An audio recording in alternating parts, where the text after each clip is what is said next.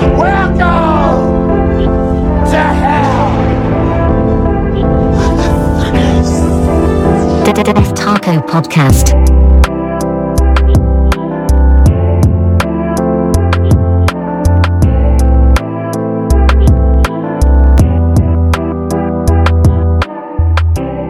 Say they have any pictures like this on, what it's called, like swap and shop places or something like that, or is it pretty rare? I've never looked at it. I don't trust stuff like that. Yeah, You yeah, never well, know, yeah. like, what they've done with it. Like, if it's on its last legs or some shit. Plus, I'm not a big fan of meeting people in Target parking lots. Like, hey, so you can probably murder me, but please don't. Here's $50. That's all I got. Have you ever been any, like, janky, like, Craigslist exchanges or anything? Not really. Most of mine are pretty Standard. square. But if I see any oddities, I'm always like, yeah. And I mean everybody up north of the river. Yeah. And there's somebody like, oh man, come to Independence. I'm like, yeah, we're good. I'm gonna stick around Gladstone area. Nah, dude. I always feel like I'm going to find that one guy who's just going to be like, hey, just come. It's in... Oh, I did one time. One time when me and these guys, we went to... It was like something dumb, like picking up a mattress, where it's three of us in this dude's pickup truck, and we're driving out into the sticks, bro, out in the country somewhere. And it's nighttime. And this dude's like, yeah, just come pick it up from my house. And, we're three dudes in our, like, early 20s or late teens. I can't remember. And two of us are just standing by the truck. This dude goes in to go talk to this guy on the side of his house. And we're like, a big-ass yard away from him. And they're talking and talking. And all of a sudden, they're walking towards the back of this dude's house, like towards a little shed. And I remember I'm just like, what the fuck is this dude doing, bro? And he comes out with the bed. But I was just thinking in my head, like, bro, that's so janky. Yeah, Like, exactly. it was country, bro, so there's no street lights. It's dark. This dude's house looks like the house from the Texas Chainsaw Massacre. That's pretty creepy right there. And I'm like, bro, he was like, come into my shed. I'm like, no, dude. You It's bring like, it out of the shed. I'm not hanging out in meat hooks now. We're Right, good. dude. Like, anything. He's just gonna fucking just drug you, throw you in the hole like fucking Buffalo Bill or some shit. Exactly. And nah, dude, fucking whenever I was looking for Airbnbs, I don't remember if I told you about this. We were looking kind of last minute, so the actual website didn't have a whole lot of options. Yeah. So I was like, you know what, fuck it. I was looking at first at like all the different booking sites, couldn't find anything. At wit's end, I was like, you know what, I'm gonna go to Craigslist in Denver, see what the fuck pops up. And it was janky, bro. It was questionable. One of the links I found was this guy, and I took a screenshot of it because it was just such a weird fucking post. And it's a normal post, it's got pictures of the place, different angles and shit. And the way the angles looked, you could tell this dude has like security cameras Oh yeah.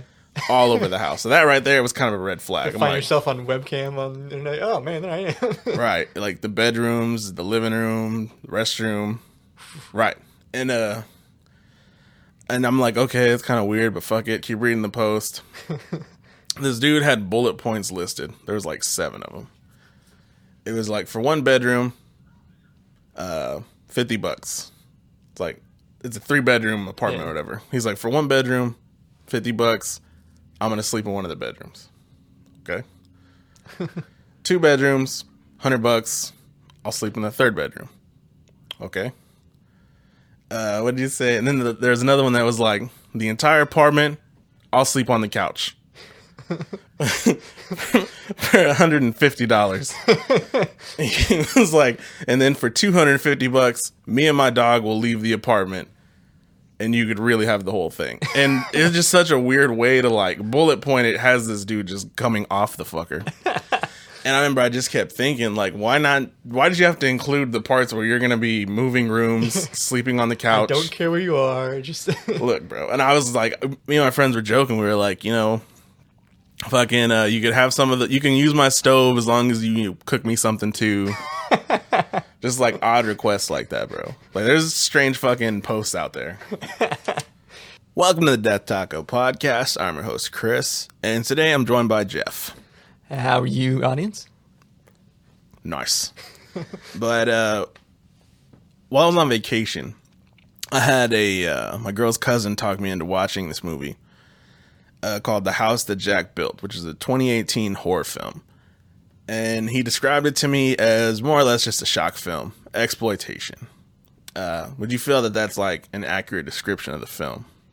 I feel very much so like that. I'm always kind of nervous watching horror movies. I'm scared they're going to be cheesy blood stabbing and just, stupid like that. But this one actually, the murders and stuff like that were pretty legit and weren't like cringeworthy, but I was like definitely unsettling. I was like, ugh. Yeah, I definitely wanted to sell it to you that like it was an over-the-top graphic film because I did a podcast on that movie, The Green Inferno, which I don't think you've seen, correct? I've seen the ads for it, and I was like, what is Green Inferno? I need to see this. That's another one of those like exploitation type movies where the violence is just so obnoxious that like it has to be seen. Clearly, it can't be seen like with your parents or some shit, you know? And I wanted to make sure to advertise that to you because my boy watched it with his kid. Oh. The guy that cuts my hair, he was like, yeah, my son was with me. And then halfway through it, a plane crashes and some dude's getting his legs and arms pulled off and cooked. And I was like, yeah, I have a toddler back at my house. And he'd be like, what's that, Daddy? I'm like, oh, it's not real. Dude, I watch so many like questionable movies and, my kid, she's fucking around, bro. And I'm always trying to explain to her like, yo, these are actors. These are special effects. Like, that's how I compartmentalize seeing like violent stuff like that, Yeah. I always wonder how kids internalize seeing such things because I'm trying to think what movie affected me. Like, I saw The Exorcist when I was like in middle school, and there's still scenes in that movie that stick with me. Whereas I'm like, how would my son, be like, what's this, Daddy? I'm like, oh, no, it's not real. I just be like, oh, it's fake. I don't know how to explain that to him, so. No, I think it does stick with you because like I was the kid that I saw these movies at an early age with my dad, and I just took an interest to the genre. Like I would draw pictures of like fucked up scenes, and some people would look at it and go like, "Bro, this kid's gonna be a serial killer." But low key, dude, it was just it interested me. Yeah. Like just the story of the bad guy. Yeah. I've always found myself like just interested in how the villain is portrayed. I always feel like they get the more interesting like storylines. Definitely. So, but that's just kind of like our intro to what this movie is, which pretty much it's just a documentary almost, right, of a serial killer. Yeah. I felt like he was almost like, I felt like the movie itself was almost like a well thought out plan. Like you were trying to become a mass murderer, which I don't recommend. Like looking at this, I'm like, okay, this is how this guy did it, taking notes, and like I said, I don't recommend becoming a mass murderer. I don't know what it's like, but yeah, I don't know. Like I feel like they try to portray this. This is a very artsy movie. This is the one thing I took away. The second it ended, I was like, this is a fairly artistic movie. There's a lot of throwback scenes, a lot of interesting choices the director made, it's narration heavy. The actor, the main guy, Matt Dillon. Yeah. Fire, bro. No, I was amazed because I'd seen him in, I'm trying to think of the movie with Denise Richards. I can't think of what it's called.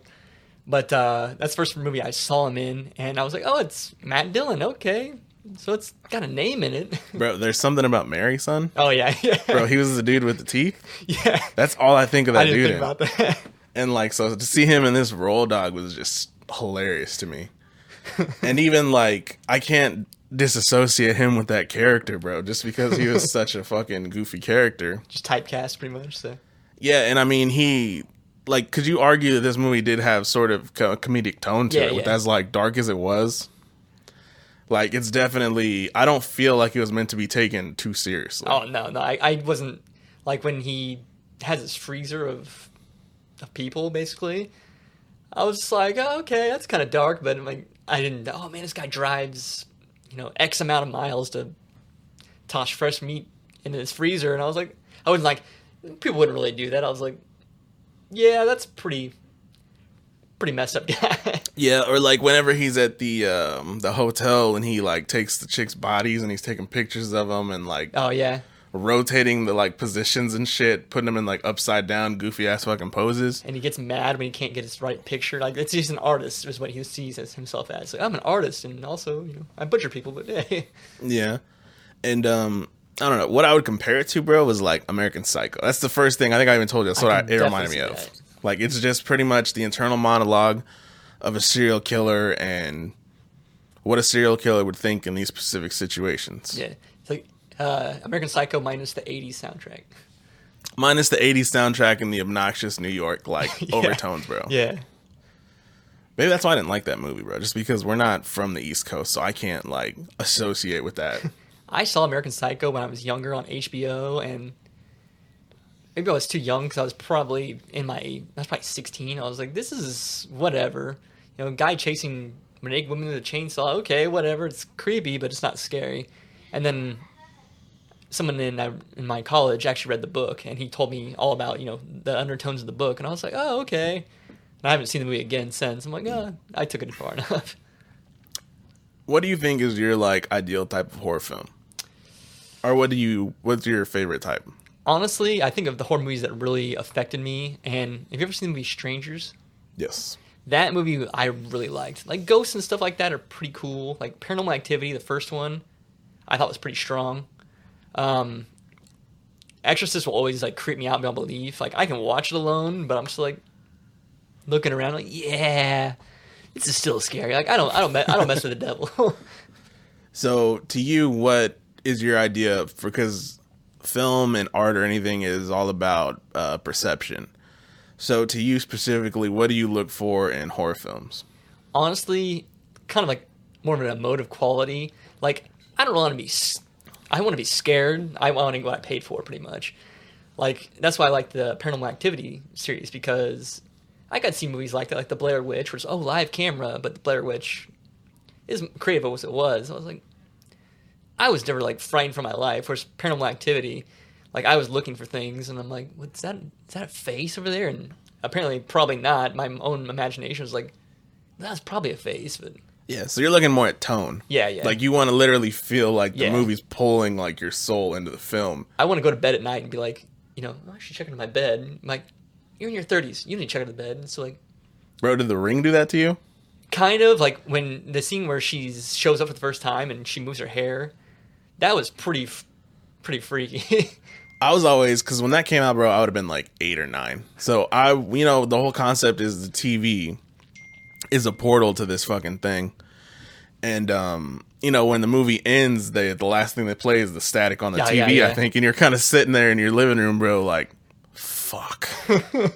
Yeah, like, I think I saw The Ring the first time, I want to say on DVD from Blockbuster to date myself. Mm-hmm. But, what is the one? The Grudge also. It's kind of like The Ring.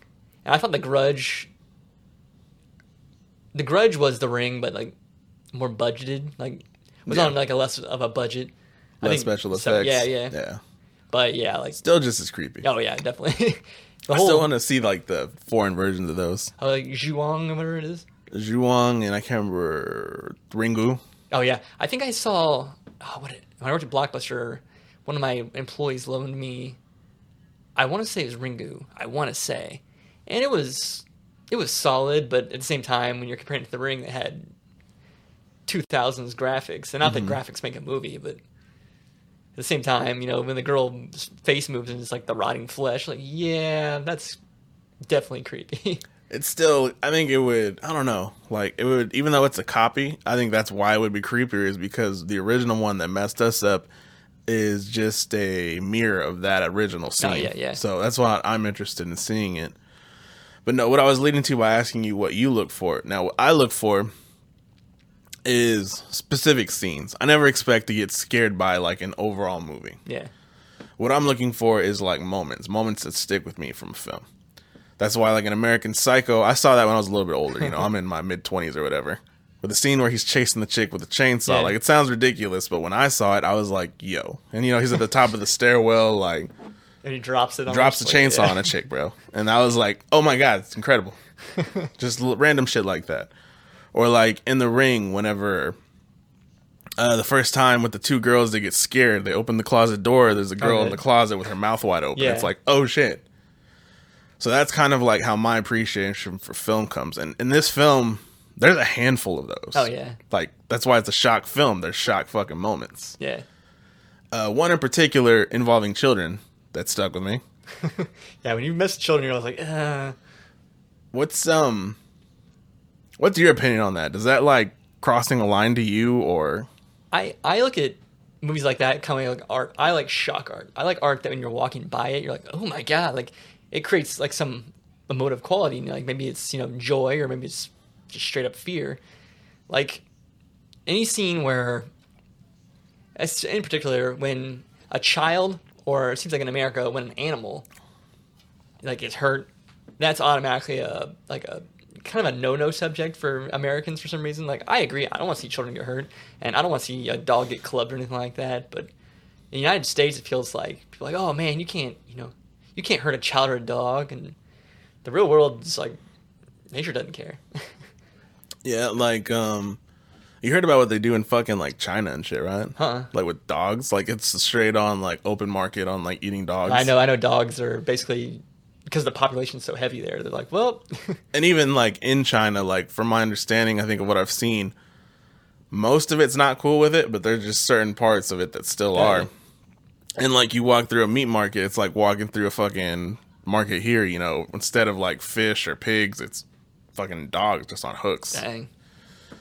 But no, yeah, so like you said, we're kind of more, what's a good word for that? We're just I would say we want to claim we're more civilized, despite the fact that we're not. We want to be like, oh man, we don't eat dogs, we eat cats. Like we always laugh, oh man, that Chinese restaurant or that fast food restaurant serves horse meat. And it's like, what's the difference between a cow and a horse besides the fact that, we don't really ride cows around? I've always thought about that, At bro. least I don't. I'm always, in that kind of thing, I'm always adventurous in that area. I'm like, oh, I'll give it a try, as long as it's not, I think I draw my line, like, fecal matter. Like, nah, I'm not going to ingest any of that matter. But, like, say, like, Indiana Jones, where they crack him with the monkey head and the brains, I'm like, as long as I don't have any, I guess, fear of getting, like, Ebola or some weird, like, disease from eating. It's reasonable. Yeah. Yeah. But no. So we're going to go ahead and get into the spoilers section of this review. If you guys haven't seen the house that Jack built, I recommend you going to check it out. With that being said, man, so overall, did you like it? Did you not like it? I thought it was pretty good. I kind of went into this movie. I watched this movie a little bit different than I do in a horror movie. Like, my average horror movie, I just go in, oh, it's going to be creepy. I'll watch it, and I'll watch it. This one, I actually sat down, and from what you said, it was quite a shocker movie. So I was like, okay, I'm ready. And I took notes because I was going to be like, I'm going to discuss what needs to be discussed. I'd come in here like, how was it? I'm like, oh, it was pretty good. What do you think of it? It was scary. And you're like, thanks for the input, Jeff. I like the way that it was kind of like is it Jack, right? Yeah, Jack was talking. It was almost like a conversation between him and maybe a psychiatrist or maybe even like a police officer captain talking about like, okay, break down the incidents for me that happened. And he broke down in chapters like incident 1. And so I'm like, okay, so first murder, and then he went into it, and I enjoyed that aspect of it because it just jumped right in, and it's like, hey, here's my first murder, and I was like, okay, and then that one was that was Uma Thurman, bro. Oh yeah, and I was always like, is that her? I'm always like, nah, it's probably not her. Looks a little bit older, man, Yeah. but still the fine piece of woman. Exactly. I was like, still Uma. No, I remember I was really, because the runtime on this fucking movie, bro, is 2.5 goddamn hours. I was very hesitant to watch this. Like, I remember when the guy pointed it out to me, he was like, I'm very hesitant to take recommendations for movies, bro, because I'm the same way. I'm pretty nitpicky with movies. Like, I mean, I'll watch anything and I'll have an opinion on just about anything. But, like, yeah, with films, bro, it's hard for me to take recommendations. So the one thing that, like I said, he sold it to me was like, oh, there's a scene in this that's like on top whatever shock movie lists. And I was like, okay, cool, let's check this out. And so I was definitely going into this skeptical, especially with the runtime. I was like, bro, this is a 2.5 hour fucking movie. You better not waste 2.5 hours of my time. And like I said, this is while we're on vacation. So I'm like, there's only so much time like in this trip. But watching it, it was fun. Like, it sounds fucked up, but I had fun watching it because it's just one of those movies that's fast paced. It's a thriller. Yeah, it's very film noir. It's about how I tell me, oh man, like one of those old school black and white films about a detective, except they're following a serial killer. Yeah, and he's murking dudes. And there's not really, the only parts that I didn't like, bro, was like how I said it tries to be very artsy when it's splicing in images of like architecture, old films, and like Matt Dillon's narrating to you like certain things, and I'm kind of thinking in my head like, doesn't need to be 2.5 hours. Yeah, you compare. Oh, these bodies, these murders are like cathedrals in Europe, and you're like, oh, that's kind of beautiful, but I was like, this is a hot topic. Let's go with the story. Right, or like there was like a 2 or 3 minute segment of like the construction of a cathedral. Yeah. First, you start with the pillars. Then the pillars go and they create the rooftop, and then the rooftop reflects the sun, and blah blah blah blah. All this shit, and I'm just thinking in my head like. It kind of wraps it up. I'm not going to give any spoilers. It kind of wraps it up at the end, which I'll discuss when we get to it. At the end, last scene of the movie, I'm like, oh, okay, that makes sense why they explained that. But at the time, I was like, okay, cool. No, there's no like order for this, so we could jump all around. So we'll get to what you're talking about is, I was thinking throughout the whole movie. This movie's called The House That Jack Built. It talks about him building a house for maybe 5 minutes, if that. Because he's an architect. Yeah. And it shows him knocking over a house like 3 or 4 times because he says he couldn't figure out how to build it. And the reveal, like you just alluded to, was that at the end, he takes all the dead bodies and forms a house out of people. Yeah. They're kind of like pickup sticks pretty much of people. Like they're the frame of the house. Like, okay. And that's what it's like. At the end, I was like, oh, okay, that's the house that Jack built. Okay. At the same time, I didn't go back like, oh, yeah, the cathedrals. I didn't do that at all. Like, did the name click for you at that moment? Yeah. I was like, oh, okay. Because throughout the whole movie, I was thinking, like, all right, it's going to have to do something with that fridge. Yeah. Because he stores all the bodies in this massive fridge. And I'm like, I wonder if, like, this fridge is low-key going to be, the house that he's built, technically. Because, like, it'd be, like, a metaphor for... It's pretty much like you make your bed. Yeah. Except he's built a house. And he literally takes fucking 30 corpses, possibly 50, and forms it into the shape of a house. It was pretty haunting to see at the end. I was like, ugh. It was crazy imagery. Yeah. It's nothing where, as myself, when I see images like that, I think of how I'd react to it in real life. And I just kind of, when I saw the house, I just kind of like, oh, okay. And I think it's just a defense mechanism of me laughing because... If I saw like a house made of like, oh, there's my friend, Jimmy, there's Jill, hey, that guy at Quick Trip. Like, I'm like, oh man, this is fucked up.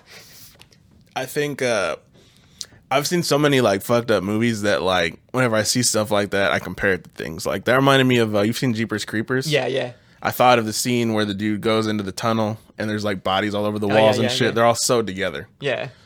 So when I see stuff like that, maybe it doesn't hit me the same as it does other people because I associate it with things I've already seen. I'm like, oh, that looks just like Jeepers Creepers. That's cool. Familiar and safe sort of thing. Yeah, so it's not like outlandish to me. Yeah. Now, what was outlandish to me was the scene where he took the kids hunting. Yeah. That was the sort of, that's what I'm talking about. Like when he goes with the 2 kids and I guess their mother. Yeah. And I was trying to piece together that idea. I was like, oh, what is that? I'm guessing he's dating the mom, and I didn't get that either. I was like, they just like, hey kids, you want to go shoot Bambi or something like that? Let me teach you kids how to be a man. Yeah. That was more or less what it was, no, right? Exactly. Because wasn't one of the kids like soft, and the mom's like, just watch what he does. Yeah. And judging, I don't come from a hunting background, a family that does. Like my dad had hunting rifles, but he was like, oh, we're gonna go out and bag ourselves an elk, or anything. That never happened in my life, so. Like when he took him out and the big, I guess hunting pillar, whatever we call it, or the hunting tower. Like I'd already be like, I don't like this at all, and you're my mom's boyfriend or whatever. Like we don't know each other. Like you just stay. Don't point that gun at me. And the lady was foreign, right? Yeah. She was like English or something. Yeah. I don't know why that bothered me. I was like, it's like the 1970s, 1980s. How the hell does he stumble upon this English lady with 2 little British kids? That's his thing. His bags. Ooh, man. And aren't like guns illegal in fucking Europe? I don't want to say definitely compared to the United States they are, because like I know I've heard people like come over from across the country, so like from Poland, like, so do you have all of you have guns? I'm like, not really. We have the right to, but yeah, like they just assume we're all like G.I. Joe, right? I have to say that scene where he goes hunting with them, and he picks off one of the kids from the tower. And then goes down and shoots the wife, or shoots the woman he's dating or whatever. And then he's looking around for the 3rd kid. And the 3rd kid's hiding, and he has his face down. That was really a haunting scene, because I looked at him, I was like, oh man, he's gonna shoot him in the back or something. And from what I know of, firearm rules and stuff like that, or war, you're not supposed to shoot people in the back, especially kids. Like women and children know, and the kid's just hiding with his face down in the dirt, and you just like blast him in the back with the 12 gauge river. And I was like, that was definitely one of those scenes. Like, ooh, that's. I honestly expected worse because the way it was described to me, I was like, this is gonna be brutal. Yeah. But however, like as fucked up as it sounds, they did it in about the safest way you possibly could, to where it's like cutaway shots, like it's implied. It's never like in your face, like, there's some kid like weeping in front of him and you see like like you've seen in some movies.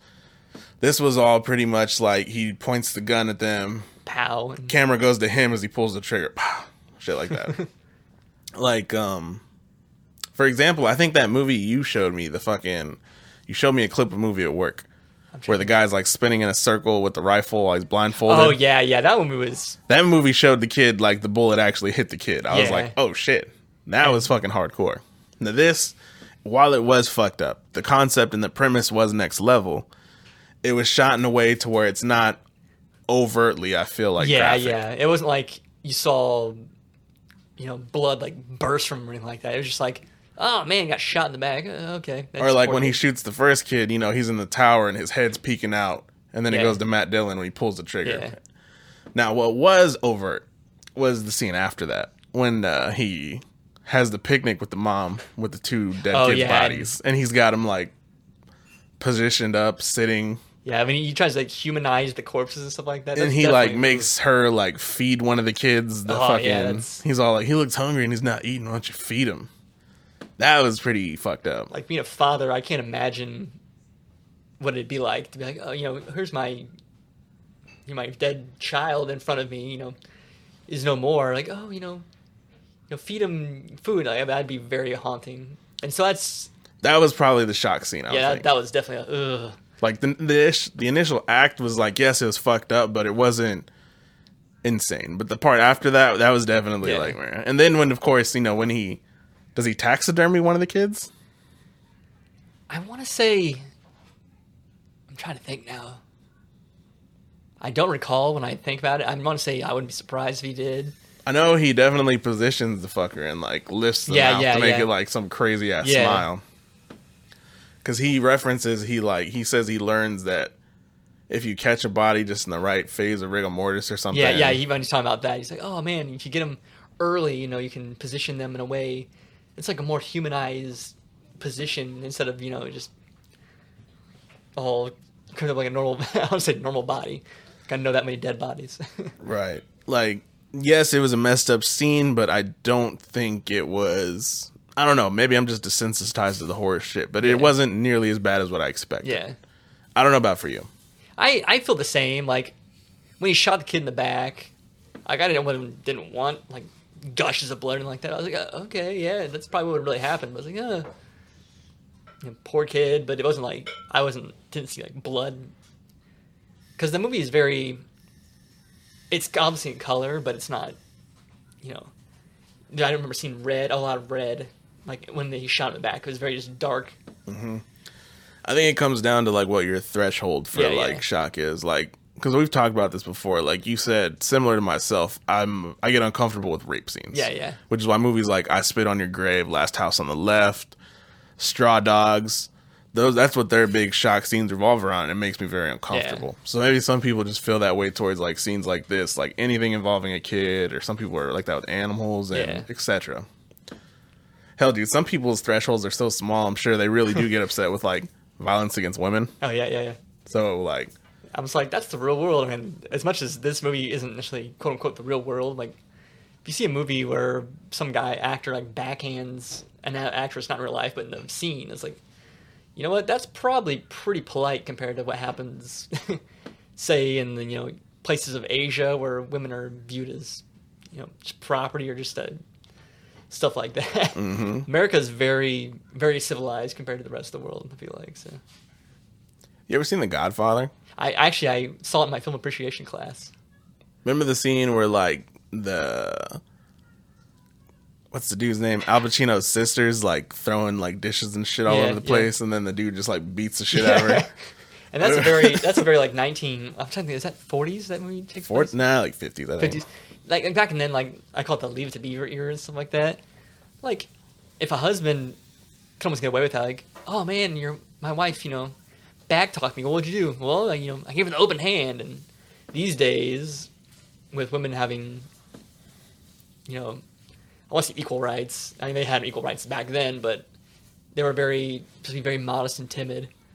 There's an interview, bro, of Sean Connery Mm-hmm. fucking talking to some lady in like the 90s or late 80s. I can't remember.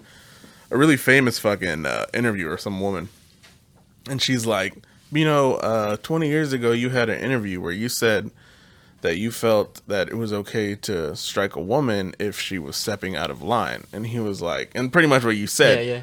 He's like, yes, from time to time, you must hit a woman with an open hand, to teach her the blah, blah, blah.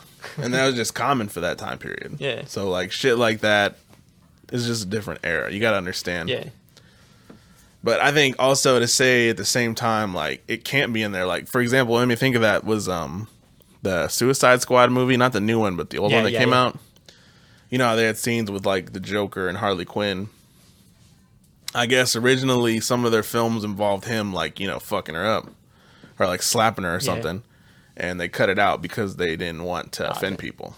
Like if you read because I remember reading the comic books, like kind of the origins of Harley Quinn and stuff like that.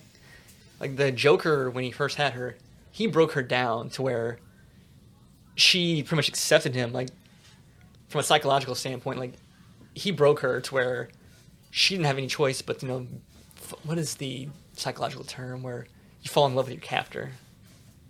I know what you're talking about. I'm trying to think. What was that term? Or was it? Something syndrome, right? Yeah. But yeah, like he broke her down enough to where like she was just head over heels for him because he destroyed her psyche and stuff like that. And I believe the power of the mind. The mind is very powerful things. Stockholm syndrome. Like, because in the comic books, the Joker broke her down to where, because she was just like a polite little sweet girl, and then Joker laid into her and stuff like that, and Drove her to insanity, sir. and drove her nuts, and now Harley Quinn becomes infatuated with him. It's like, You ever seen a movie called The Poughkeepsie Tapes? I have not, but You I heard of think it? I've heard of it. It sounds familiar. That's a big part of that movie.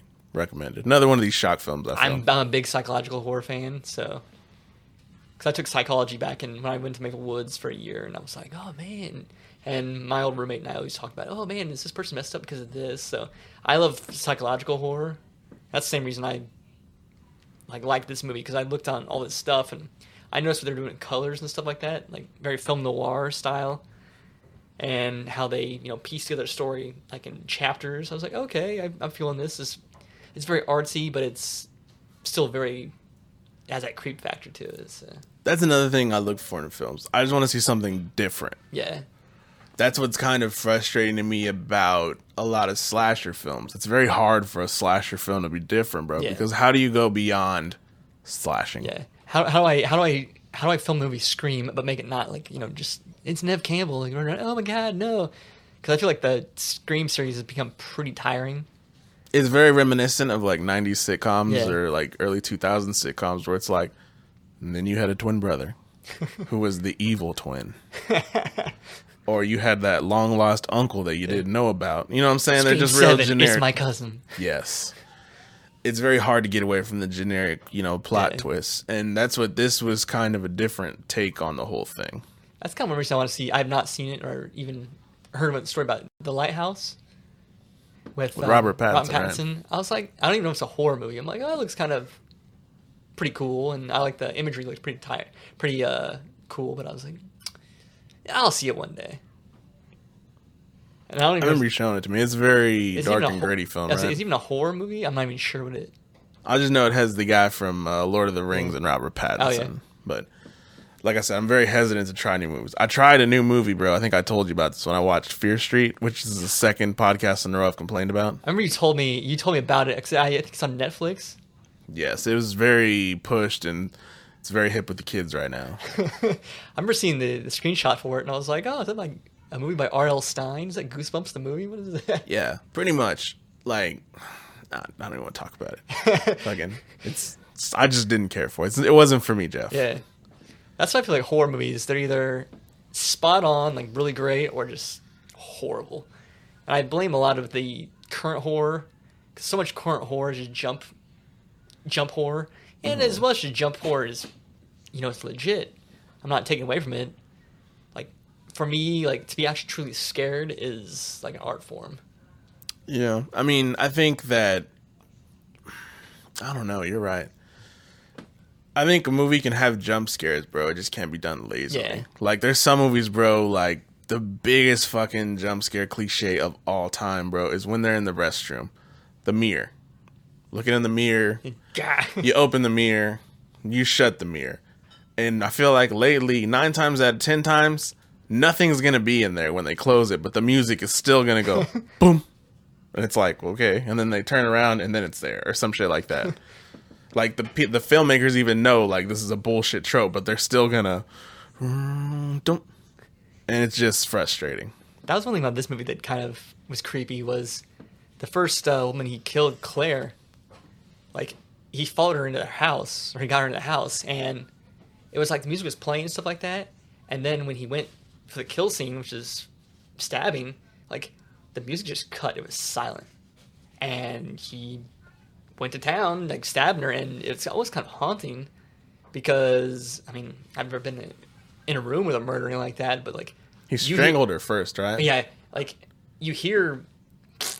And you're like, that's kind of really disturbing, because if you play on my other senses in a murder, sight, yeah, I'd expect you to see blood and knife, and that's... I'm not saying it's a cliche, because... I just want to take a moment to appreciate that your stabbing sound sounded like farts. Hey, I'm a guy. Everything goes back to farts. I always think of the fucking, like, sound of, like, a ninja blade, like... I just like that you're... See, I like comedy killing. Like you're squeezing ketchup bottles, Exactly. bro. But no, I want to go back some before we get into that Okay. kill. Fucking, so you said you'd never been hunting? I've seen, the closest I've seen is one of my friend's dads went hunting and he brought a deer back, and I saw him hang it in his garage by the feet, and he sawed off the limbs. And I was like, okay, but like I've never gone hunting with rifle in hand and like seen him like, oh, I'm gonna shoot this. I'm not against hunting. I'm all for the Second Amendment, and hunting isn't like a dark area for me. Oh, whatever. But yeah, I've never. I always thought that was like just a white dude like rite of passage. Like you guys all got to go like camping and hunting and shit. I was like, I've never been hunting. I've seen I've been to the ballet. That other Which is the rite of exact opposite, passage, yeah, bro. Exactly. No, okay, I just wanted to go back to that. I was curious about that. I've never been hunting either. Yeah. There wasn't guns in my house when I was growing up. My parents, it's not that they were, I guess they were. My mom was. My mom was pretty adamant about not wanting guns in the house. My dad has rifles away in a rifle chest, and I've seen them. I've never held it personally. My dad was always adamant on me not touching it. And I understand, like, if I had a gun in my house, a firearm in my house, I would not have my son even know where it is. But so I've never had, so my fascination with guns or hunting or anything in general, I was like, yeah. What do you think your philosophy about that is? Do you think that, because some people feel like a gun is a tool, you should teach your kid to use it like they would use a drill or whatever. But of course, focus on the importance of the fact of how dangerous it is. Similar to how you would like a drill or some shit. Or do you think it's better to keep it separate as to like, that's the problem I think, is you can go too far either way. Yeah. Either the kid's going to be a nut and too comfortable with guns, or they're going to be too timid of the gun to like put it on this pedestal of like they're too nervous to even touch it, My idea with firearms in general or weapons in general is an idiot with a sharp pencil is just as dangerous as an idiot with a gun. Yeah. Like anything we use as a tool, and that's one thing. Like when I see knives are horrible. And actually, I was in middle school, and a kid stabbed another kid with a knife because he's getting picked on in the school bus, and I was like, oh man, that really kind of bugged me because when you think of weapons, something is shot. Oh man, he got shot. Yeah, that's what guns do. Like, oh man, someone got stabbed. Like, I imagine how terrible experience it would be being a knife in my side. I'm like, ooh. I'm not against guns. I'm against idiots with anything. So this is a good segue into a little fun fact I know. I like telling this because it's just some weird thing that I happen to know. So, like I said, I went to high school in the mid to late 2000s. I graduated in 2010. So I remember sometime around 2008, I went to a pretty cool high school. We had like a computer lab and shit, and I had a couple of classes. So part of my daily ritual in these classes, which I still do to this day, even when I go to work, I type in Yahoo. So what's going on in the world? Yeah. And I remember during this particular time, I would go to Yahoo, and I would see something along the lines of like mass stabbing China school. Well, that's weird. Somebody stabbed 59 kids. Okay. Weird. It's like, that's a busy day at school. Because guns are illegal in China, right? Nobody Yeah. has guns. Yeah. Nobody has firearms. All right, whatever. A couple of weeks go by. Yahoo. Mass stabbing in China. Guy stabs 150 kids. The fuck? That's weird. They're getting good at the stab business. Okay. Couple months. Same shit. It's repetitive. It Yeah. happens like 4 or 5 times enough to where I'm like, what the fuck is that about, dude? Why is this not like a bigger... Why does nobody else care? And so I just happened to Google, like, mass stabbings in China. It's always kids. It's always some nut with a knife or a hammer or something. Yeah.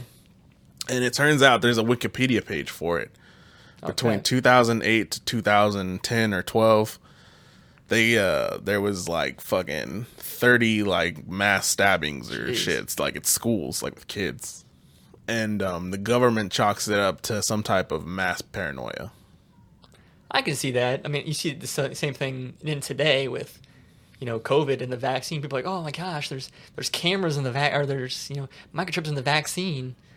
It's like you carry around a cell phone pretty much every day, and the only time you don't have it in your pocket is when it's on the charger next to you when you're in bed. I was like, trust me, if the government wants to find you, they'll just be like, oh, well, Jim Jones is, at Price Chopper, because, I can look at his Verizon bill.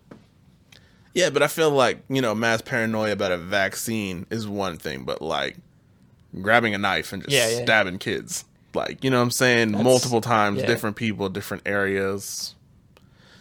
I don't know. Like, it just seemed weird. Like, it's like either some mind control, some MK Ultra shit, some fucking possession shit. Like, the way my mind works, it's like, what the fuck is that? Is it a cult? I don't know. But no, yeah, that's what you're saying about how, like, an asshole with a fucking gun or a knife is the same thing as a regular person with a gun or a knife. But no. But anyways, back to the movie. So we were talking about the second lady. Because the first one he gets is Uma Thurman. The second one is the redheaded lady from Men in Black. Did you recognize the actress? I'm trying to think. The only face I really recognized in the whole thing was I recognized Matt Dillon's face, and I think that's really like, oh, that guy. I'm trying to think of her face I saw. She was the bus driver in Forrest Gump. She was the... Oh, really? Yeah, that's who she was. And she was in Men in Black, she was the farmer's wife. Yeah, the redheaded lady with the curly hair. Yeah, the Edgar suit. Yeah. Yeah, Edgar suit's wife. Mm-hmm. And fucking, she lets him in the house, bro. He was trying really hard and really uncomfortably. Yeah, she's standing there, and she had like a screen door shut, where she's like, there you go, and you say, oh, let me in. And I've had, actually, when I used to have my house, I had a guy come in, and he wanted to sell me security cameras and stuff like that. He's like, I can put in your house, stuff like that. He's like, oh, let me step in and, take a look at where we can put cameras. And I go, no, because I kind of seemed, I was like, oh, we're good. He's like, oh, no. And he kept trying to, get in my house almost, like, oh, well, let's take a look. And I was like, no, we're good. And stuff like that, like, usually my sense, like, yeah, I don't think I'm going to get killed, but I'm not going to have you, scouting my house. I'm like, oh, there's a DVD player, and there's, this and that. And so I thought that was, you could tell she was really, really adamant on him not coming to the house, but I think in the back of her head it was like, it's Matt Dillon, I can trust Dillon. That and like he pretty much he was waving money in her face, Oh, right? yeah. Like that was the real one. He was like, "I'm actually part of the insurance company." Yeah, he that lie, like the lies he's like building up, like, oh man, but if you let me in, He came to the door under the pretense of himself being a cop. Yeah. He's like, I'm a cop. I'm just, asking questions about the neighborhood. And then when she's like, nah, I'm good. He's like, I was just kidding before. I'm not really Didn't a he cop. have to go, I apologize for my rouge or something like that? Yeah. He was like, I'm not really a cop. I'm actually an insurance agent, because he's looking around the house and he sees a picture of her husband. And he's all like, I'm actually part of the insurance company dealing out life insurance from your husband or some shit like that. And that's the part where she's all like, well, come right in, man. Oh, money talks. Come on, you. And almost immediately, he's like, you fucked up. I'm in, and you fucked up. And then he strangles her to death, right? Yeah. And that's always a scene, like, killing, strangle, like, not that any killing scene is comfortable, but when it's that romantic, like, not romantic, that's personal and it's in your face, and like, it's very eerie to me. Like, ugh. Yeah, that was eerie because I even remember she doesn't die, right? Isn't she there with like her throat all swollen and shit? Yeah, and he like she's drags her, and I think her eyes are moving as he drags her. And he gives her water. Yeah. And he's even like, it's gonna burn. He's like, I know it hurts, and he's giving her water. And then, like you said, then he gets the knife and fucking And after this scene, doesn't he mention he has like OCD? No, I actually took that down. His OCD. I found that his OCD, when he would take bigger chances, kind of diminished. Like, it got really, really. He counted a lot, and actually, it was weird because when I was in a car wreck in 2004, and I found that I was really OCD about things. Like, I counted my steps a lot. And funny story, actually, I had my brother measure my green beans with a fabric measuring tape that my stepmom had when I was in the hospital. I don't know why I had a head injury. I was really messed up, but I was like, "Hey Gary, my brother. Hey Gary, can you measure my green beans?" And he was like, "What? I was like, "Yeah," and I got mad. I was like, "No, this is important. This is important." And so he did. I was like, "Oh, like 4 inches." It didn't change. I was like, "Okay." I ate them, and I have no idea. And even my neurologist is like, it's the brain repairing itself, and it'll go through little quirks. And I still do have that, like certain numbers, like 7, stuff like that, or I call them lucky. And my life doesn't change if I get 7 steps up the stairs or whatever like that. But I saw his OCD kind of kick in when he was doing stuff. Like, I remember he murdered, I think this is the second one he murdered, and he left, and he came back in, and he cleaned her place. And it's almost like, is he cleaning for fingerprints and stuff like that? Like, not really. He's like, just kind of cleaning. And I remember that scene when he murders her, and he puts her in a sheet, and he puts her in the back of his car, and then that man shows up, and it's like, oh yeah, have you seen so-and-so? Or the woman who lives here? And he was like, oh, I came and I knocked on the door and she wasn't there. He's like, you can go take a look if you want to. And he goes in and he takes her body out of the trunk, and he kind of tosses her sort of in a wooded area, and I guess ties the sheet to the tailgate. Mm-hmm. And then he's like, okay, I'm gonna head out. And the guy goes in the house, and he drives with her dragging her body in the sheet face down. I remember him driving all the way back to the city where he keeps the bodies in the cooler, and he lifts her up and he turns her over, and her face is basically road rashed off, and it didn't hold any punches. It wasn't like, oh man, quick glimpse. It like held on that scene of her face for a good probably 15 seconds, and I was like, ugh. Yeah. So that was definitely more shock value there. I think you alluded to it a little bit, how the OCD kind of goes away. Yeah. Like, they show up for that one scene of him being kind of anal, and then I feel like after that, the OCD kind of just becomes a non-factor. Yeah, because after that scene, I don't remember seeing any more OCD qualities at all. No, there was no more meticulousness. Yeah. Like, he kind of just starts, like, recklessly doing shit. Yeah. Which I thought that kind of took away from the whole point of the OCD scene. Like, yes, that was one of those, like, dark comedy moments. He keeps, like, picturing, like, oh, there's blood under the lamp. Oh, there's blood under the carpet. He keeps going back in. Like, he wipes it, and when he lifts the carpet, there's nothing there. He's like, oh, okay. Yeah, like, I get it, you know what I'm saying? It's showing, it's just one of his quirks, but it's another one of those things that probably didn't have to be left in because fucking, like I said, it never comes up again. Yeah. And, like you said, with when he drags the woman behind the car, I think that was cool. Pretty much, that was just flexing the practical effects. Yeah. When they show her face. It wasn't 15 seconds. It was about a 5-second hold, probably. which is still enough. And, I thought it was really cool how they showed it. Like, it looked, like, I don't know what half of someone's face cut off looks like, but I was like, I believe it. I kept thinking when he was dragging her back, like, in my mind, I was like, oh, man, the trail of blood's going to lead, like, police officers. Like, oh, there's blood on the ground. It's going to lead him back to, you know, his lair, his death lair or whatever. And obviously it didn't because it started raining. And I kind of laughed at that because I felt like as much as evil as he was, things always kind of went his way. Like, the blood went to his crime scene, his death palace, whatever you call it, and it rained, and I'm like, man, some good ass luck right there. That was a cool concept because Matt Dillon as a narrator even says, like, I don't believe in God or divine intervention. He was like, because he's looking back at the road, the trail of blood from that woman's house to his fucking little freezer. And then when it starts to rain, it's kind of like one of them things, like, you know, is there a higher power looking out for him at that point? Yeah. Because that's what it seems like. And it's never really brought up again, but that concept is cool to me. Like, you know, if there was like demons and shit, that's kind of like what it touched on, I felt. But after that, this isn't an incident. And I was thinking about it because we talked about it when he's taking the Polaroids, when it becomes a big deal. He's like with a woman in a hotel room, strangles her, throws the body in her van, and then he runs over some chick jogging. Oh yeah, that was like, I'm trying to think of who the woman was. Did she see him? I'm trying to think. Nah, it was just a rando, bro. Oh, he drives by her running, and he just circles back.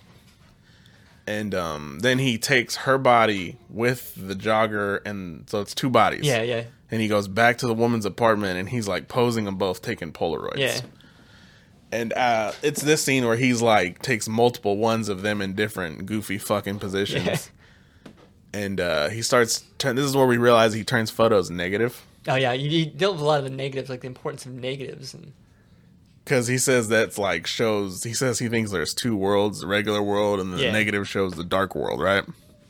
And I remember that reminded me, bro, in like middle school, like when MySpace was a thing. I thought when I discovered how to like negative photos and like paint, I thought it was the dopest fucking thing because this is before filters. Filters aren't a thing at this time. Yeah. So that's the closest thing to a filter we got was to just push the negative button and turn it like all of a sudden you're the background behind you is black. You're this like white looking figure. Your eyes are black and shit. It's cool as fuck. And that's what that reminded me of instantly when I saw it. And that's the same thing where this movie kind of deals with the spiritual world and, you know, the real world and stuff like that. Like, I think that the same negatives, and there's a negative of a photo. It's the same photo as a developed photo, but they're kind of opposites of each other, sort of thing. Mm-hmm. And that's another thing is like I watched another review on this, right? And somebody said that they think the whole message behind this film, like you said, it seems very artsy. They're trying to explain all these things and compare it to other things, right? Yeah. And somebody said they think their interpretation of this movie is how that's all bullshit. It's comparing it to a filmmaker or anybody who has art trying to explain what their art is. Oh, yeah, I can see that. Definitely. Because Matt Dillon's saying these things, right? He's talking all philosophical. But at the end of the day, it's like, do you really know what you're talking about? Or is it just... draws the line and goes, that's my soul. Why? Because this is the line of life. And you're just like, as a person, just like, yeah, nah, not really, but okay, I can see where you're going with this. Like, it's the equivalent of, like, if I took a shit and turned around my phone and took a picture of the bowl and, like, at this right angle, and I'm like, do you see how it's, like, the curvature of it, the texture, you know, how deep it is in the water represents something, you know, you could just... This turns my personality. Exactly. It's rough and rigid and sometimes corny. It's like, oh, okay. I like that. But no, yeah, that's what, like, it was a contrast between how filmmakers can associate anything they're showing and just throw a coat of paint or an explanation over it. I agree with that, because I agree over art something. Like, this movie was done artistically, but they didn't try to artisticize, whatever you want to call it. That's not a word. They didn't try to overdo it. Where you're like, oh man, let's make everything red, so it represents blood. Like even in the scene at the end where his quote unquote house, like as much as it was a bunch of bodies kind of human centipeded together to create like a structure, a human barn. Like it wasn't like, oh my god, there's blood all over the place. It was just like, that's a house of people. House of dead bodies. Yeah. But no, like that's what kind of I thought of. It kind of made sense to me because at the end of it, I was like, because for me personally, I don't typically like artsy movies. Yeah, I usually look at it as I don't enjoy any artsy movies or artists trying to be overly artsy. Like, oh man, this represents this. And I remember being in high school in art class, stuff like that, and like we'd have students try to explain their art, and they're like, oh, well, I used this because of this. I used a lot of red in there because I was angry when I was doing it, and I'm always like, we're just viewing that piece. I didn't feel like, oh man, there's an angry piece. I'm like, this is a big red flower. Yeah, it's kind of like, oh, it's nice. Yeah, don't do art. Do art for the sake. Don't do art for the sake of art. Do it for personal, to show like personality and stuff like that. So yeah, like I don't want to go make a movie and be like, I'm gonna make an art film and be like, oh god, no. I saw this movie. It's on here called ABCs of Death. 26 short films. And of the 26 of them, one of them is literally like, it's filmed in this all black room. And it's just all these different VFX shots of like a lady in a chair. And like her and this dude banging. And it's like all these weird colors. There's fucking bubbles falling out of the sky and shit. Smoke, fucking neon lights, weird angles, slow-mo shots. And I'm just like, cool. I don't get it, but cool. Like, all right, cool. And in the end of it, it's called like O is for orgasm or something. So all this shit's supposed to represent like an orgasm. And I remember at the end of it, I was like, I don't get it. Like, man, I'm not doing mine right. What's going on? But nah, dude, like, yeah, like I just typically don't walk away appreciating it probably like I should. I don't know. Maybe my brain just doesn't register stuff like that. You know what death scene actually stuck with me the most of any movie almost? Was a Full Metal Jacket. There's a scene where they're in boot camp and I can't think of the guy's name. Private Pile. He puts a gun in his mouth in the latrine, and he pulls the trigger and blows the back of his head off. Like, I haven't seen that movie since then, and that was a VHS copy from Blockbuster years and years. Like, I was probably, my guess is 10 to 12 maybe, and that scene still, I'm like, man, and it's obviously not a murder scene, but it's a death scene that was done to where that stuck with me decades past. No, I know what you're talking about. That's the scene where he's like on the toilet and the shot is like of the wall and the toilet behind him, and he just puts the gun in his mouth and boom. Yeah. And that scene wasn't made to be overly gory, but what it was and how they did it, it's like ingrained in my neurons in my brain. Like, yep. I think I saw so many at that age, bro, that none of them even like really stick. Like, I'm trying to think back also, and nothing comes to me. But now, watching this, that's one thing I noticed is like when he stabs people and stuff like that, like there's no sound, there's no music. He's just like slit, and that's really haunting to me because it really wants to give off a realistic portrayal of what that situation would be like. I don't know the sound of a knife going in, and I don't want to find out. But I'm like, yeah, that would definitely be haunting to me. So. Okay, so after the part where he does the thing with the kids, Incident 3, that was the weird one, dude, where he's with the chick that he's like dating casually. Yeah, that was. I didn't get that. He really he breaks her down. Like, he mentally almost berates her until she feels like she's nothing to him. Like, and I don't get it because like I was like, okay, she's got to know, right? Yeah. And he keeps calling her simple. Yeah. So he's calling her dumb. And she's kind of playing along with it, and she seems like she's into the guy, right? Yeah. And out of nowhere, and like you said, that is kind of like parroting what you were talking about, the Joker and the Harley Quinn relationship, which is what I thought they were going for. Because I was like, all right, he's been with her for a while, so evidently he's some type of fond of this woman. And then out of nowhere, he's just, because he's even like coddling her. Remember when he takes the phone out of the room? Yeah. So he like understands this woman on a very deep level. So I was like, okay, he actually has a connection to this woman. They're even kind of like facilitating their relationship. And out of nowhere, bro, he's like, nope, just kidding. Yeah. I think that's where he's, I think, try to humanize him sometimes in scenes. Like, oh man, he's gonna be kind. Oh, he can be jokeful and flirtatious. Like, oh, he's a man. Well, yeah, dude, he does over the top. He took the phone out of the room. He's calling her. He's helping her feel better. He's like aiding this chick. It's all cutesy, and it's like, even as you're watching this, you're like, yeah, he's not gonna change. But like, oh, this woman changed him for the better. And or maybe like in this one little pocket, he's like a normal person.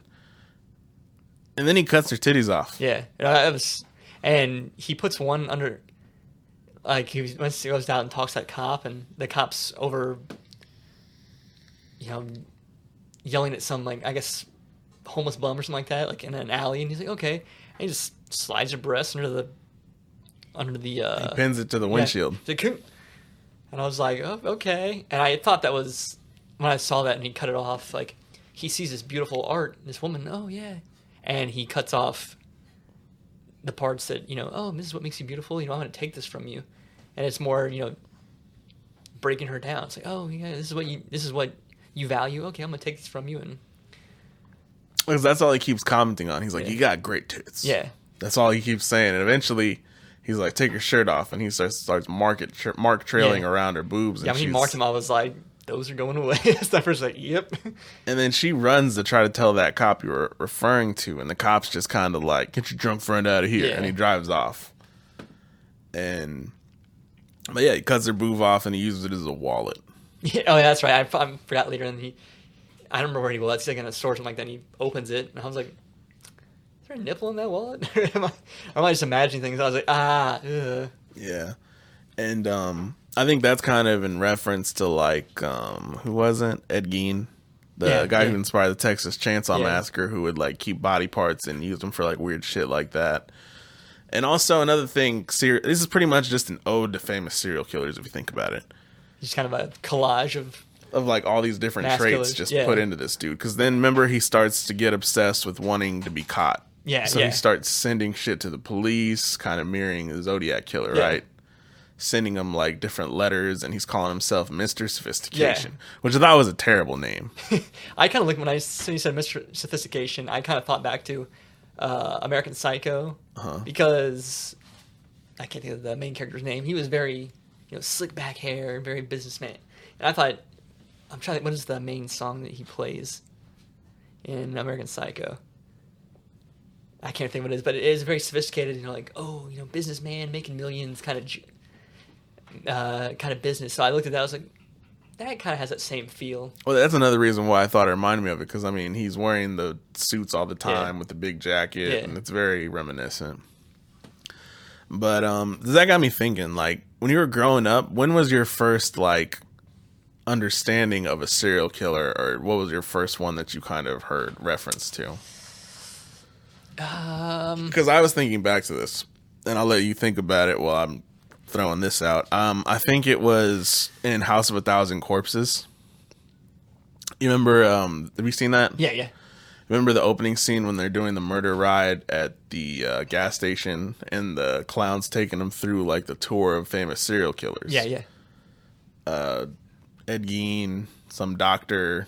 Satan and all that shit. That's not a real one. But the ones before that were real, and that was kind of like my first, like, experience to, oh, that's out there. When you reference real characters, real murderers, like, within a fictional movie, it's kind of creepy, because, like, oh man, this movie's fiction. But these scenes aren't, or these people aren't, so. Yeah, or like reference to John Wayne Gacy, the whole clown suit thing. Like, I guess around here, there's some urban legend in Kansas City about some clown standing on top of a school building or some shit. I've heard that, yeah. And, like, as far back as you can remember, can you think of, like, when your first, like, reference to that kind of stuff was? real crimes, I can't think of who it is, but film crimes, stuff like that. I remember seeing Seven. So Zodiac.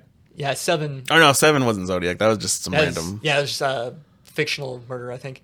But the guy who murders people according to the Seventh Sins and stuff like that. I remember seeing that movie and I was like at the end when Brad Pitt opens the box and it's his wife's head and stuff like that. Like, it affects you because you watch it and you're like, oh man, he's just killing bunch of randos. Like, that's sad that someone had to die, but nobody knows him. Then Brad Pitt opens the box and it's his wife's head. Mm-hmm. And that's a fictional killer. As far as real killers, like I remember as of late hearing about BTK and stuff like that. That was around here, wasn't it? I think it was Midwest, yeah. And like I haven't looked too much into it because usually I'm like, oh man, I'm just gonna live a smile and unicorns and marshmallow kind of life sort of thing. I don't need that negativity in my life, bro. I don't need that. I don't need that murder stuff in my life. But no, where was I going with that? I was thinking, fucking. Do you think that? Because I saw you've seen horror movies from a young age, correct? Yeah. Do you think seeing that kind of stuff desensitizes you to like real murders and shit? Like you see Jason or Michael Myers murder like 20 people in a movie. Yeah, that's one thing I feel like a lot of times it does, and that's why when I see movies like that deal with like this, like more realistic killings, because you watch Scream and Ghostface chase someone down, and they stab, there's blood, okay, whatever, and you get to the point where you're like, oh, whatever, it's just corn syrup and stuff like that. Whereas in this movie, when the knife goes into someone's stomach and it cuts to her eyes, like going wide, it makes me identify as like, oh man, like what would I do? What does it feel like to be, have a blade put in my gut? And I'm like, obviously it's not a good feeling, but isn't it weird to see like, you ever see Facebook videos or like of like gas station shootings or some shit, or somebody shot at a convenience store, right? It's just real fast and clumsy. Like you just see, you didn't even really look like anything. It just, it's always fast, just real quick. People running, pop, pop, pop. Somebody falls, and it's like everybody's run away, and it's like that's how that is. Yeah, it's like that's anticlimactic. Yeah, because I grew up in a happy-go-lucky neighborhood where I didn't have to worry about stuff like that. Like I could walk down my street like at 11:30 at night to 2 a.m, and the worst thing I'll get is a teenager who is kind of a dick. It's like, hey man, you're a fag. I'm like okay, cool, bye. That's the worst thing I'll get. Whereas people in like the hood and stuff like that really have to worry about stuff. Like when I was 15, I was skating in KCK with a couple of my friends, and I didn't have a license yet. The guy that I was with had a driver's license. And we met up with some guys downtown who were from out of town shooting a skate video. And so we were bored by Memorial Hall and skating, and these kids pulled in bikes, and they had Halloween masks on. It was like in July. And that was automatically a big red flag. I was like, okay, whatever. And they asked us if we were Crips. And I was like, no, man, we're just here to skate. And I'm white, bro. One of the guys that we were with, who we met downtown, was like, oh, man, you guys are big men behind those masks. And he stood up and pulled a pistol out of his pants. And he goes, you were too young to die. And that was my first experience of having a gun pointed at me. And I wasn't mad at him or anything like that. I was like, that's how they grew up. That's, their survival tactic. And at the same time, I was like, man, I probably came pretty decently close to death. And like, how did I react to that? I was like, I was a frightened child. And I skated back to my friend's truck and kind of hid. And then we got in the truck and we drove off. And it went the best way it could have. Mm-hmm. But it makes you think. I was like, yeah, what would I do in a situation like, where Matt Dillon shows my house and is like, oh man, I have all this money for you. I'm like, I could use some money. That's definitely like part of the commentary in this movie, I think, is that whole thing of like just suburbia. You don't typically have to worry about these kind of things. Everybody's pretty opening and trusting. Nobody expects this kind of shit. Yeah. And so we come up on towards the end of the movie now, right? Where the dude decides to he lines the bodies up in the freezer. He's going for his, what he calls in the movie, his magnum opus. Yeah. When I saw this, bro, I was just so in awe. Because like I said, what I look for in films is things that are A, different, B, shocking, 3, just unique, which are all pretty much the same fucking thing. It's just for the extreme. Yes. And you see like, what was it, 5 or 6 dudes on a post bound by their necks, so their heads are like side by side. Oh yeah, I remember this. Oh yeah, that scene. Like he's gonna fire a Full Metal Jacket through all their heads. He wants to fire this single Full Metal Jacket from this massive rifle, and he wants to see if it'll go through all of their heads. And I remember just I was thinking in my head, like, who the fuck thinks of this, bro? Yeah. And apparently that's a real thing. You know that? I looked it up. Oh really? I can't remember if it was some fucked up situation, Nazi Germany or Japan or China when they were invading some country or some shit, right? Supplies were limited. So that was how they performed their executions. So that's where that's one bullet from. So many dead bodies. Yes, instead of like one at a time, or Russia or something. Yeah. And that's what they would do. They would just fucking put the heads all in a row like that so they can kill as many dudes with a single bullet as they could. Jeez. That's the origin of that. Or maybe they said it in the movie. Can't remember. They possibly might have. I know Jack was he's very wordy, and he might have machine gunned that out, romanticized right? a lot of the deaths and stuff like that. So, anyways, he's about to fucking do it. And then the last guy he kidnapped, that was the first time they showed him kidnapping guys, right? Yeah. Because wasn't that how that came up? Because the guy was he like... kidnapped an African-American man, and like he handcuffed him and just threw him back in the back of the van. And that was the guy... Was that the guy he brought back in that scene? He's like, put your head on the pole. Or yeah. Because the narrator, Matt Dillon's talking to another guy named Verge. Yeah. Virgil, but he calls him Verge. I wasn't sure. I was trying to decide if Verge was an officer or if he was like a psychiatrist. And I felt like he was more of a psychiatrist because he uses a lot of the very psychiatric terms. Mm-hmm. And Verge asks him, he's like, so you're only cruel to women. Why do you hate women? And Matt Dillon's like, oh, I kill men too. He's like, I just don't talk about it as much. Yeah. And I think that's how this story comes up, right? Yeah. Because it's nothing but like 5 or 6 dudes just lined up in his freezer. And like you said, the black dude he got was military, so he tells him like, yo, that's not Full Metal Jacket. And Matt Dillon's like, you're goddamn right, bro. So we get a little, again, on the comedy part where he goes to the store, he's tripping on the guy, he's selling him bullets. And because of that altercation, that's how the cops get called on him. Yeah. And that's how the cops show up outside of his freezer door when he's finally about to kill these dudes. There was a lot of buildup about Jack's refrigerator, that there's this door that he can't open. Yeah, I remember seeing that, and I was like, what's behind that door? And then when he finally opens it, once again, kind of anticlimactic. yeah, it's like, oh, it's just he just needs more Another room fucking freezer. for the bullet. Right. And I thought there was going to be something. One, I thought it was going to be like a restaurant, like where people were really working or something. Yeah. Or where people were eating or anything.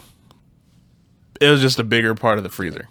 Yeah, I agree, because I was waiting I looked at it as like, oh, what's behind that door it's another part of his brain, where that's how I kind of looked at it. I was like, oh, it's some part of his brain that he's blocked out because he's just, killing, he's become numb to that. And that's how I saw it. And then when he just backed up the gun, I was like, oh, well, okay. He just needs more space for murder, I guess. So that was kind of a buzzkill. I was like, oh. And like we've been saying, this is the part where the cops show up and he decides to create his house of corpses. Yeah. Like a little, I called it like a teepee, like a tent. Yeah. It was more like that size. It was like an Amish barn raising, but... Yeah, and that's where he actually meets the guy who's talking to him in his narration, Verge. Yeah. And I kind of picture Verge being like the devil on his shoulder or something. Yeah. Like just this angel in his mind following him around. Because he said he's even like in all the Polaroids he's taken, right? Yeah, That's the he's reveal. in the background, like kind of schizophrenic almost. And he's the one who talks him into building the house, right? Yeah. And from once he builds the house, a hole opens up in the floor. Yeah, I was trying to figure out what the hole, and I thought it's like maybe it was the hole to hell, or maybe it was the hole like releasing him from his torment. I was like, I don't know. I was actually gonna talk to you. I was like, what do you think that was? So the film is really grounded in reality. And I messed up because while I was reading about the film, while I was watching the movie, it came up that the director wanted to depict a trip to hell. So as soon as that happens, I knew what that was. Yeah. And that's pretty much what it is. I think the film's grounded in reality until the end. In the end, that's like a metaphor for his death. So I'm assuming he was just shot when the cops raided the fridge. But rather than show him getting shot, we see him escape through a portal that takes him to hell. And so that's what the director wanted to do, was feature what he thought would be symbolic of a trip to hell. Yeah. Now, so I read up on like what the symbolism of all that is. And do you know anything about Dante's Inferno? I know of the Greek tale, but I haven't read it. I know very, very lightly, but like you said, it's a Greek epic poem. yeah. And even in the poem, there's a character named Virgil who's a guide leading Dante through the 9 levels of hell. So that's who Verge is. Mm-hmm. He's the same thing. And I thought it was cool, bro. Because I can't remember the levels or what they were going through. Yeah, he was like talking about the different spheres of hell or whatever. There was like a cave with water. And like I said, this is while I'm in Colorado, bro. And I just done that cave tour. And I'm like, oh, bro, this is fucking crazy. Which cave was I in? Right. And there's one scene where they're like stuck in a painting. He's wearing like a red robe. Yeah. Beautiful fucking imagery. And again, it goes back to kind of like the cathedrals where it's very, Renaissance kind of feels like, oh, yeah. And wasn't there like a water hell or something, or a cold hell, a frozen hell? And wasn't it? I don't remember the picture, but it was like the one Revolutionary Times where people on the boat, like the small boat going, and I think... Oh, it's like Washington, right? Yeah. And Jack was in it, and I was like, oh, okay. And it looked cool. There's a scene where they're in like bubbles floating down. Yeah. Even that looked cool, bro. Yeah. And of course, it all comes to the penultimate. How's that fucking word? You know what I'm talking about, right? I know what you're talking about. Fucking the ultimate moment, the climax. Yeah. When they actually get to this like fiery pit. It's a bridge that's broken. Yeah. On the other side, it's the door to the exit of hell is what Virgil tells him. But the bridge is broken. He's like, nobody can get across. And fucking Jack, being the prick that he is like, what if I just climb around? There's rocks. I kind of looked at that when I saw that. I was like, that's symbolic of like, there's heaven across this broken bridge. Or not heaven, but heaven across this broken bridge. But you have to do all these tasks, like, all these difficulties right here, which is climbing the wall to get to heaven. Like, you don't just, like stroll across the bridge. You gotta fight this and this and this. And did you think he would make it? Some part of me was kind of hopeful that he would get there. Cause Jack was I didn't hate the guy. I had no, anger towards him. He wasn't a good guy, but it was like, oh, in my way, I wanted him to, get across and, get to safety. But at the same time, I was like, he's not really deserving of such things. Speaking of that, the moment where like because for me, when you think of him, it's like, all right, this is a form of like some type of mental illness he has, right? Yeah. That's why he's doing all these horrible things. And he's just this brutal character. He's meek, because even Uma Thurman's kind of like prodding at him. Yeah. That's why he does it. It's like, it's reactionary. I'm like, okay, I get that. And even when he kills the first woman that he strangles, when he goes into her house, he's wrestling with it. He's like, man, I don't want to do this. I don't know why you let me in. Then he does it.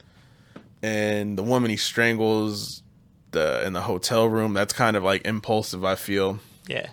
Even with the kids, it's like, all right, he's even kind of like pretending to be cool with them or whatever, but he's messed up. But the scene when he killed Simple, to me, that was like him consciously like toying with the woman. And I felt like once he killed her, that was kind of like a point of no return for me. That's where I was like, okay, he's kind of cat and mouse sort of thing. He's a bad dude. So by the point with the bridge, for me, I was kind of like, I really hope he doesn't make it. Yeah.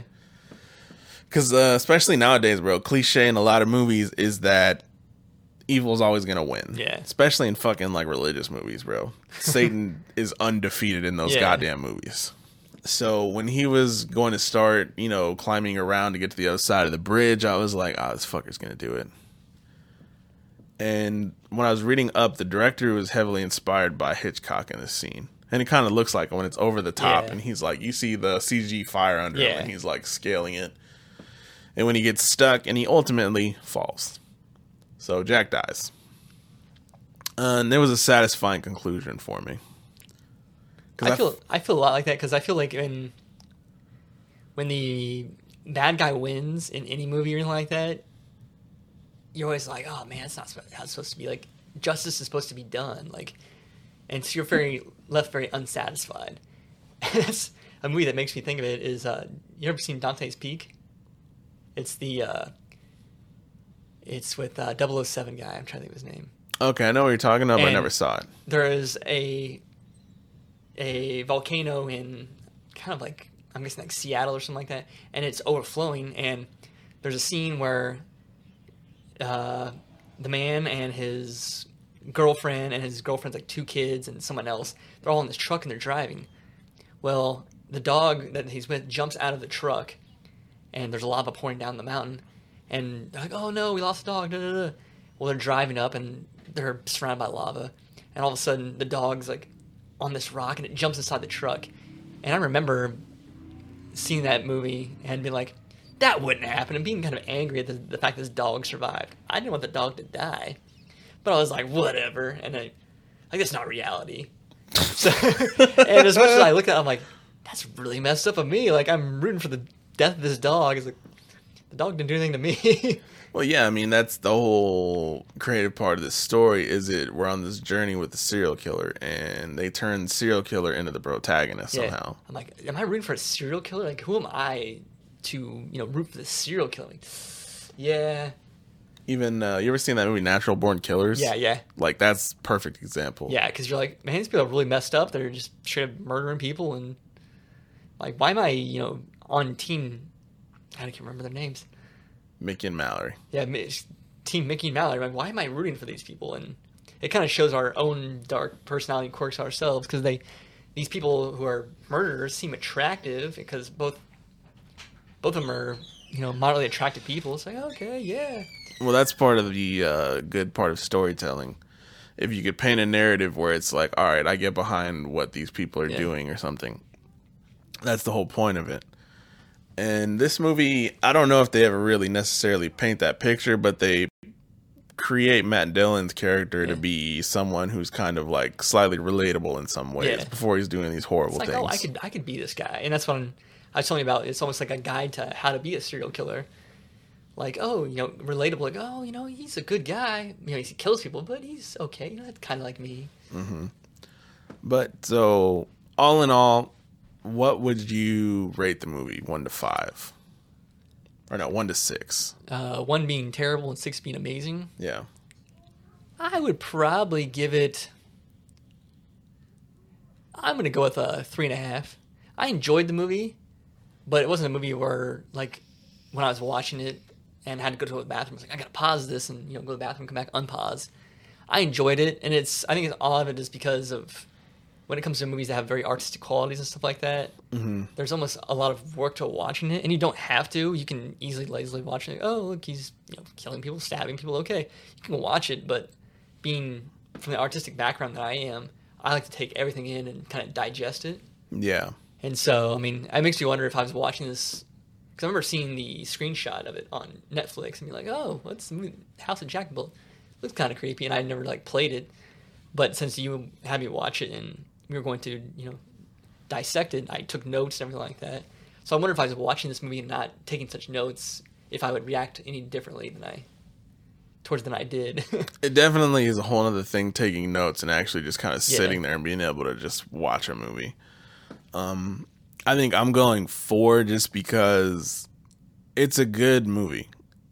I think objectively it's a good movie. It's made, the filming is cool, the scenes, the imagery is dope, the acting's fire, the kill scenes are good. I never didn't enjoy myself, if that makes sense. Yes. I never I've seen movies in my past. I'm like, I'm bored, this is stupid. Or I was always like, okay. I was never waiting for it to end. I was like, okay, he's at a bridge. Is he going to climb across this wall? Well, I'll be damned he is. Mm-hmm. And like I said, the way I go about movies is 5 is if I really like something and I don't have a ton of things to complain about, but I don't think it's flawless. Yeah. 4 is I enjoyed a movie, but there are things I didn't like about it. Like I said, all the extra artsy shit that I felt like was kind of unnecessary. But, and also, what else could I pick it like that? It's mostly just that, just for runtime. Oh, because like you were saying, when some films seem more of a chore to watch. Yeah. That's how I was trying to describe like Hereditary and Midsommar Yeah. to you.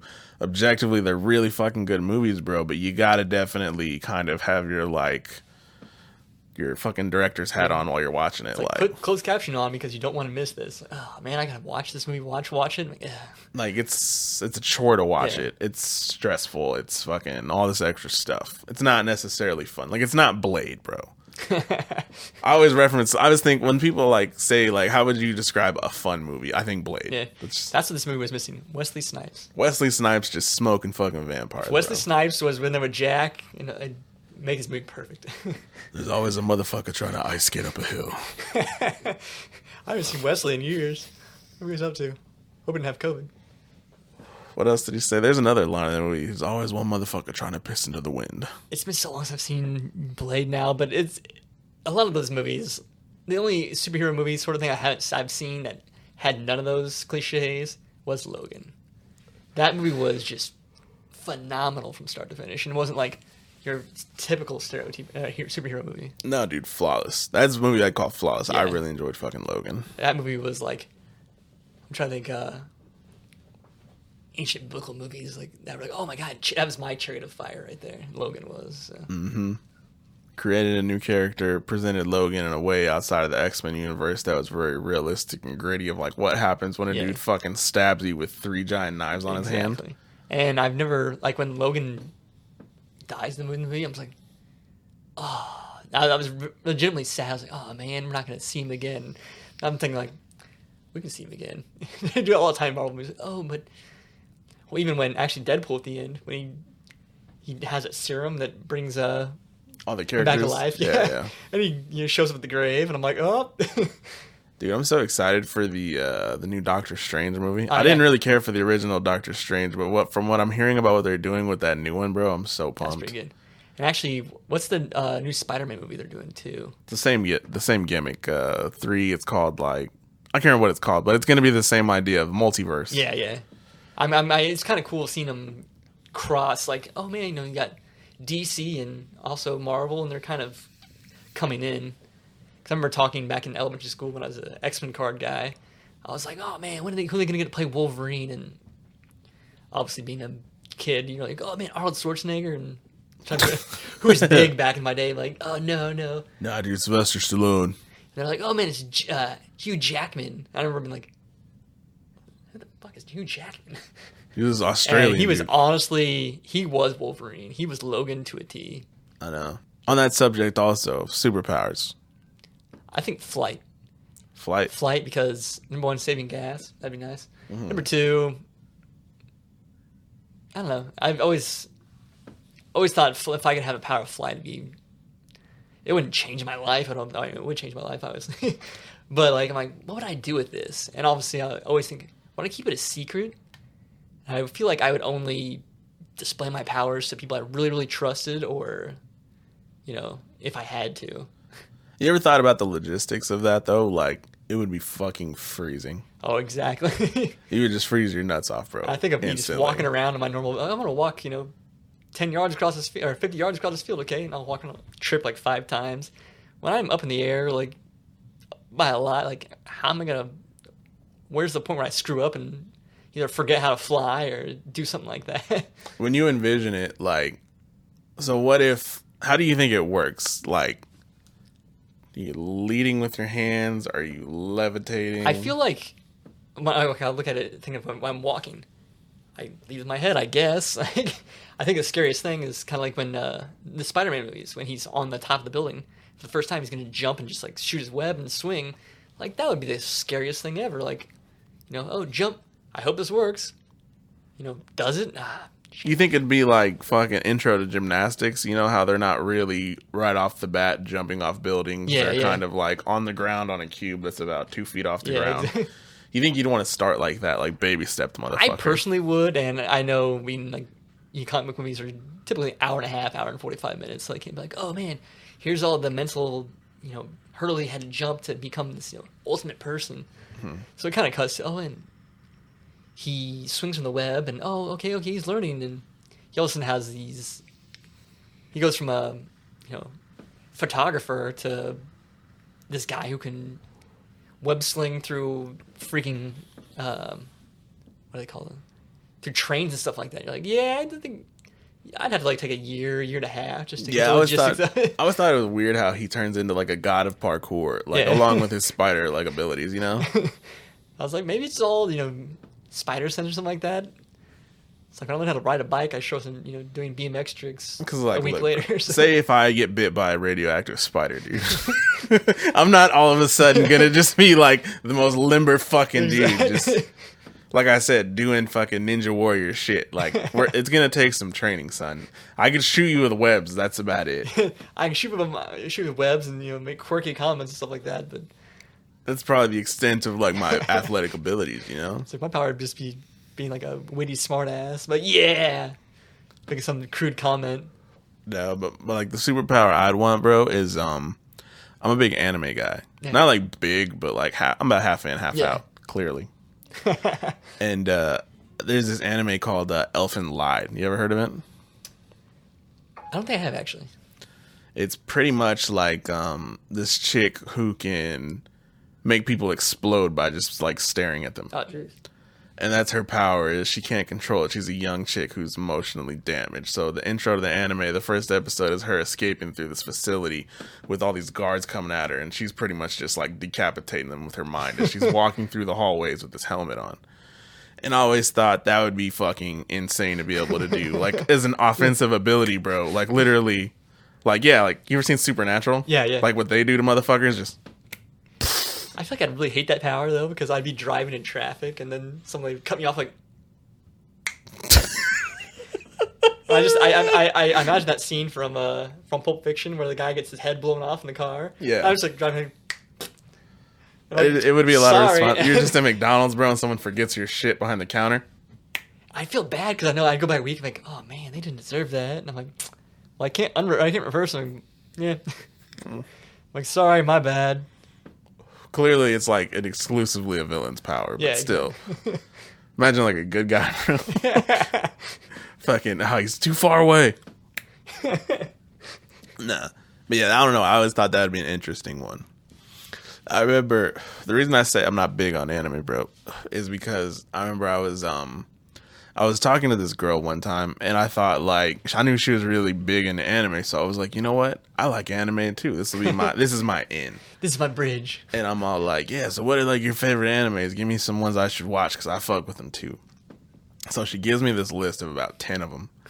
And I remember I was like, yeah, I'm in there. And I'm like, I'm going to just watch a couple of these, just figure it out, have something to talk about. The stories are so deep. You're like, oh man, I don't even know what's going on. Exactly. And the one she recommended to me pretty much is I ended up watching these animes, bro. And I'm like, this is like a soap opera, but with fucking animated characters. And there's no action happening here. I don't like anime that much. And that's kind of when I realized, like, all right, I just like really specific anime. Yeah. I'm trying to think where else. One of the weirdest things was, what did I go on with this? Oh, Verge at the end. When I'm trying to figure out who he is, he says,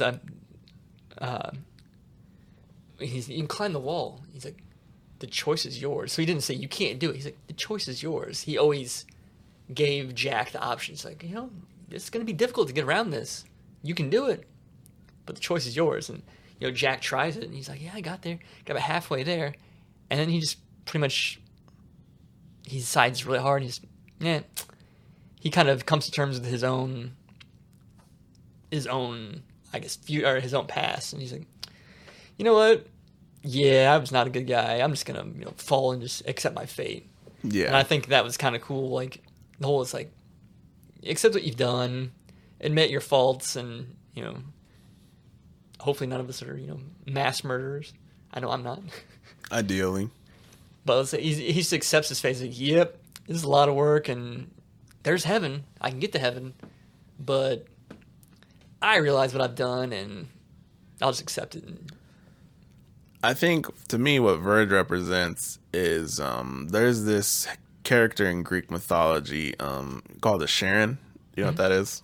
The word rings a bell, but I couldn't. It's the image of the boat going over the river of the dead. where it's a guy with the cloak, and he's like paddling the boat while you ride it, and he's taking you to the underworld, and you give him like a coin or some shit. That's what the Sharon is, and that's kind of what Verge seemed like to me. He was just the tour guide to the underworld, more or less. And that's even like, supposedly, I think that's what the whole narration is it's Jack telling his stories while they're traveling to hell. Yeah. So I think that's what that whole thing represented. Yeah, actually, that's actually really good. I never even thought about that, but yeah, when you say that, I'm like, yeah, he's kind of sitting in the back of the boat, like, well, nothing to do. Well, here's why I'm here, and here's what I've done, and this is my story, and blah. So I thought that was cool, which is another reason why, like I said, this was different. It was very thought out. Yeah, I can't think honestly of another movie like we keep referencing American Psycho, and it had similarities, but it was nowhere near murdering, but introspective. It was nowhere near in depth. Yeah, like I never thought the guy from American Psycho. The only thing I knew about him is he liked crappy '80s bands, and he was a narcissist. I remember seeing this. I remember the scene in American Psycho when he's having sex with I think she's a whore, and he's flexing in the mirror, and he's looking at himself, and I was like, yeah, he's a narcissist. You ever done that? I have never done that. No. I was like, I have stories, but I was like, I'm not going to share them here. No, dude, we got to... next other was like, hey, you told this story. I'm like, no, I didn't. I love like the pause in your moment. You're fucking like, in the moment, bro. Like, you were fighting go with it. This? I'm like, veer left. Nah, me, dude, like, I'll be upfront about it. We got a giant mirror in our bedroom, and every now and then, dude, I'll look in the mirror and think of the movie, and I'll kind of go like... like, just thinking of the movie, bro, in reference, I'm like, I'll even do like the...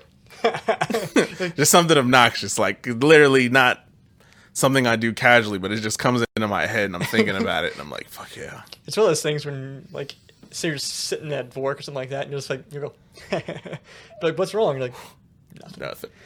And then they're like, oh, no, tell me. You're like, no. It's nothing, like, I can explain it to you, but it won't be funny to you. It's for me. Right. You won't get it, but I do. And even if I explain it in depth, you'd be like, that's kind of weird. You're like, I'm kind of weird myself. That's why I'm always like, if I ever did like a radio show on normal, like on the regular, I'll be like, people are going to think I'm really freaking weird. Because like, I have my things I say in life, and I have my things I don't say. I'm so loose with some of my words that I remember when I went on a float trip with one of my friends, and his dad was there, and I don't remember what I said, but my friend made a comment, and I made a really off the wall comment, and his dad was like, "What?" I go, "Nothing." Like, I'm not gonna explain my. Yeah, that's why I have a rough time with like some people, bro. Some people I just can't connect with because I feel like you said, I'll say some off the wall shit, and like they just won't get it. And they'll be very confused, and it'll be awkward, bro. Yeah. And I'm like, you know what? It's just not worth it. That's why with some people I'm quieter than others. Yeah. But I have cousins who have a podcast also, and we talked about this before. And I have made sure, building up to this, that with like people I'm close to, whether it be my girl, my family, my mom, even, I'm very open, and I tend to overshare. Yeah, that's the same. And the reason for that is because I knew doing this, I was going to say wily shit, tell crazy stories. And if I wasn't comfortable, telling them, how could I say it on this to the internet, stranger, bro? Yeah, exactly. So I figure as long as, I'm comfortable saying it to family, to people close to me, I'm cool just belting it all out. Yeah. Which is why this works out for me. But like I said, to each their own. There are things, of course, I'm not going to share. Yeah, oh yeah, that's idiot. I was like, oh, there is this story I have. Like, I'm gonna save that. I'm gonna file it under. No, we're good. No. But on that note, man, I think this is a good time to wrap this up. So make sure you guys follow the Instagram, TikTok. Got rid of the Facebook page recently. So this is just on Instagram, TikTok, and the full episodes are available on YouTube, Spotify, Apple, Google, wherever the hell you listen to your stuff at. But, Jeff, thank you for being with me. Oh, I appreciate it. It's a blast. And this has been the Death Taco Podcast.